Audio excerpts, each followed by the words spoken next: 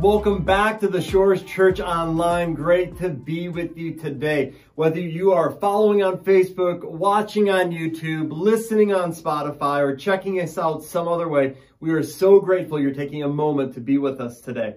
I want to let you know that we're in week 2 of our series, More Than a Holiday. We're approaching Christmas very quickly, but it's more than just about baby Jesus. Baby Jesus is obviously a very important part, but it's more than a holiday. It's more than just baby Jesus. It's why baby Jesus came.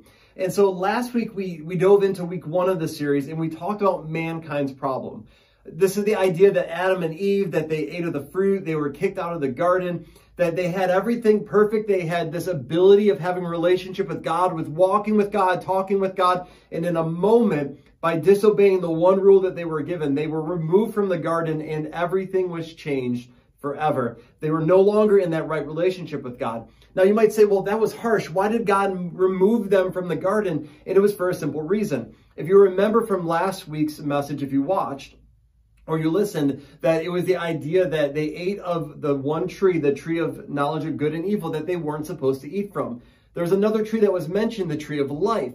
And that particular tree, they were free to eat from. There was no instruction not to eat from it. But once they ate of the tree of knowledge and good and evil, death and sin entered the equation. Now, if they ate of that tree of life after the fact, now they would be eternally separated from God.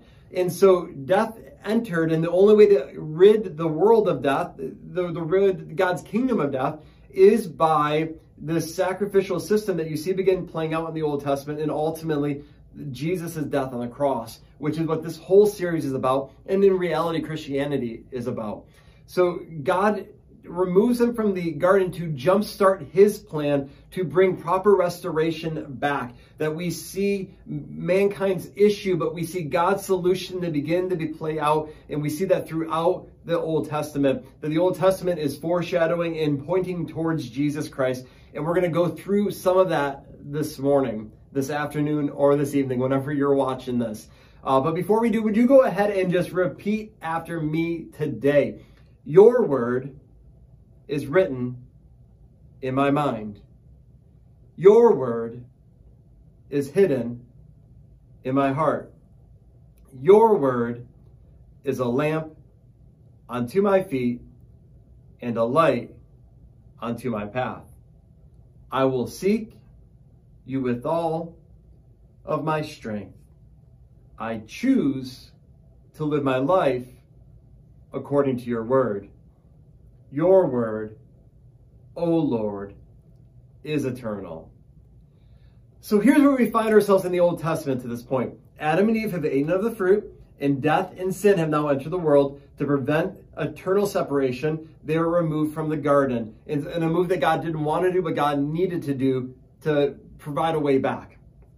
God begins the rescue plan, and the entire Old Testament, like I said a moment ago, foreshadows the coming of Jesus. One of the greatest things that you can do when you're reading the Old Testament is ask, where is Jesus in this passage? Because the whole Old Testament, it's foreshadows. There's under ideas that are happening that are pointing towards Jesus consistently on an ongoing basis. And so the very next thing that we see happen in Genesis then is we see a genealogy that goes from Adam all the way to Noah. After the events of chapters 1 through 4, this feels like an uneventful chapter. Why does this exist? What's the point of this? But let's ask the question, where is Jesus in this? So God is giving us a prophetic message in this genealogy. Right away, God is laying out the plan that he is going to do. It's basically, here's sin, here's the removal of these individuals from the garden so that I can ultimately, in the long run, be reunited with mankind. But I'm going to give you the plan right away in chapter 5. And we see it in this genealogy. And if you've read through the Bible before, I know the genealogies aren't the most exciting thing, but oftentimes God puts big, important details in what seems insignificant. And I want to point this out. I'm going to read the names in the Hebrew meanings of those names, and you're going to see them come up on the screen as I read each one, and you're going to understand what the message is that God is saying. First is Adam. Adam's name in the Hebrew means man. He has a son named Seth. Seth's name in the Hebrew means appointed. Next up is Enosh, and his name means mortal. Kenan is next, and his name means sorrow. The next is Mahalalel, and that means the blessed God. Next up is Jared, and that's shall come down. Next up, Enoch, who's the first prophet. His name in the Hebrew means teaching. Then we have Methuselah. His name means his death shall bring. Then we have Lamech. His means the despairing. And then finally we get to Noah, and his name means rest. Now you can see it on the screen right now, but let's read that. In this genealogy, God gives this message: man is appointed mortal sorrow. The blessed God shall come down, teaching, his death shall bring the despairing rest. Hear all that for a moment. Right away, mankind has just messed up. And what's God's play? He instantly says through this genealogy to these people that here is the plan. I'm going to come down and I'm going to show that my death shall bring you rest. My death shall reunite you to me. But further, I want to show you something, because the Old Testament a lot of times says that, well, God is wrathful in the Old Testament. But is he? We look at Methuselah. His father, like we went through in the genealogy a moment ago, his father is Enoch, the first prophet. The first prophet names his son, his death shall bring. Now, if you're like me, you've asked the question that when I look at Noah, and Noah and his family are apparently the only righteous people. That's why he builds the ark. That's why they get on with the animals, and there's a flood, and all humanity and the rest of the animals are wiped out. Was any of his dad, his grandpa, his great-grandpa, were any of them still alive? Because we can see in Scripture that they lived a lengthy period of time back then.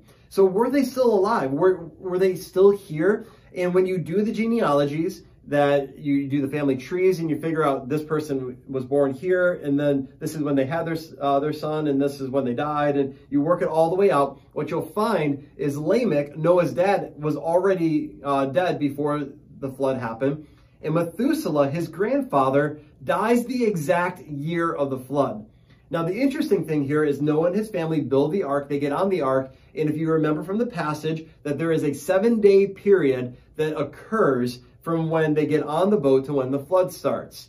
A lot of scholars believe, and I believe this myself, is that Methuselah dies. They get on the ark. There's a 7-day mourning period that the Hebrews recognize. And then when that 7-day period ends, the flood begins. Basically, Methuselah's death after the mourning period brings the flood. His death shall bring.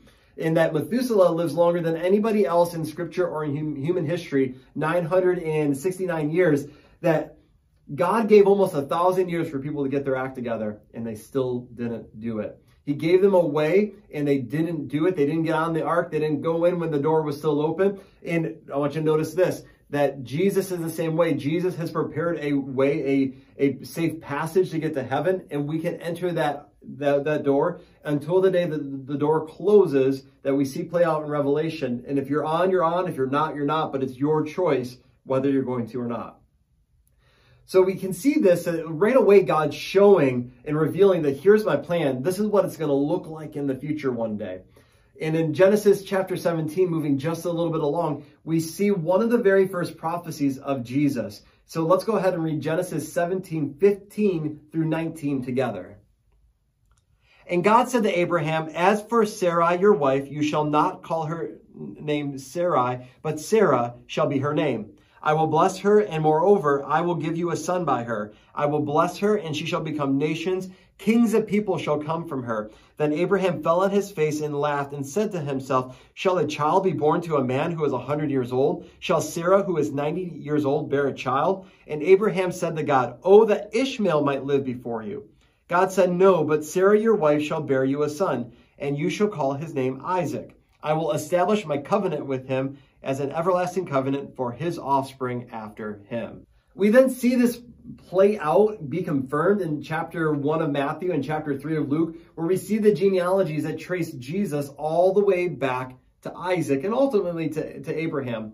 God also tells Abraham, this is back in Genesis chapter 15, so we're going to flip back for a moment, verses 12 through 16. This is what it says in those passages. As the sun was going down, a deep sleep fell on Abram, and behold, dreadful and great darkness fell upon him. Then the Lord said to Abram, know for certain that your offspring will be sojourners in a land that is not theirs, and will be servants there, and they will be afflicted for 400 years. And I will bring judgment on the nation that they serve, and afterward they shall come out with great possessions. As for you, you shall go to your fathers in peace, and you shall be buried in a good old age. And they shall come back here in the 4th generation, for the iniquity of the Amorites is not yet complete. We can now fast forward to the end of Genesis into Exodus. The Israelites are now in Egypt. They got there by way of Abraham's great-grandson Joseph, who brought them there and brought them there under good terms. He brought them into Egypt during a famine because Joseph had been elevated to second in command of Egypt. He was able to protect his family. It was a good moment for them. But Joseph passes away. A new Pharaoh rises up who doesn't know Joseph and his family, and then moves the Israelites into servitude. They spend that 400 years in servitude. And then all of a sudden, God is now going to provide a way out, that he uses Moses, who had murdered a man, who was on the other side of the desert taking care of sheep. But God called Moses to go and set the people free. And that there's this process of the 10 plagues. And the 10th plague is what we know today is the first Passover. This idea that the firstborn of every home would be taken, that would die, except for those that were in the Israelite homes, because they sacrificed the lamb and the blood was put over the doorposts of the house. And then those individuals were free, that the blood covered them and protected them. And that in this moment, they're now set free so that they can go out and worship God, and that God is going to begin moving them back to the promised land again. That God gives them a new set of rules, that this is what you need to do, because again, God is trying to get them back in the proper relationship with him once again. That mankind has a problem, but God has a solution. And so he starts instituting these rules and regulations about how to do this sacrifice and to do that sacrifice to become right with him, knowing the fact that these are all temporary things, that these aren't going to permanently make you sinless, but ultimately that Jesus would step in and would be the perfect sacrifice, because the law basically mandated either man dies or God dies. And God steps in by saying, I'm going to come down as a man, as Jesus. I'm going to be born of a virgin. This is what we celebrate at Christmas. I'm going to be born of a virgin so I can die the death that they should have had to die, so that I can reunite them and we can be one again. I can be that perfect sacrifice, and this is how I'm going to do it. Now, here's the thing you need to realize with Jesus, is that we've already talked about several things that point towards Jesus, but I want you to hear some prophecies. There's over about 300 prophecies of Jesus in the Old Testament that point to who Jesus is and what Jesus would do. And I want you just to hear a few of them. First, we have that the Messiah would be born of a woman. That's Genesis 3:15, and it's fulfilled in Matthew 1:20 and Galatians 4:4. The Messiah would be born in Bethlehem. That's from Micah 5:2, and it's fulfilled in Matthew 2:1 and Luke 2:4-6. The Messiah would be born of a virgin, Isaiah 7:14, fulfilled in Matthew 1:22-23 and Luke 1:26-31. The Messiah would come from the line of Abraham. That is from Genesis 12:3 and Genesis 22:18, fulfilled in Matthew 1:1 and Romans 9:5. That Messiah would come from the tribe of Judah, Genesis 49:10, and fulfilled in Luke 3:33. The Messiah would be heir to the King David's throne, 2 Samuel 7:12-13, and Isaiah 9:7, and it's fulfilled in Luke 1:32-33 and Romans 1:3. The Messiah would be called Emmanuel. That this is from Isaiah 7:14, fulfilled in Matthew 1:23. Emmanuel means God with us. The next one would be that the Messiah would spend a season in Egypt. That's Hosea 11:1, fulfilled in Matthew 2:14-15. That there would be a massacre of children at the Messiah's birthplace. That this is what King Herod does when he's looking for Jesus. This is from Jeremiah 31:15 and fulfilled in Matthew 2:16-18. A messenger would prepare the way for the Messiah, Isaiah 40:3-5, and is fulfilled in Luke 3:3-6.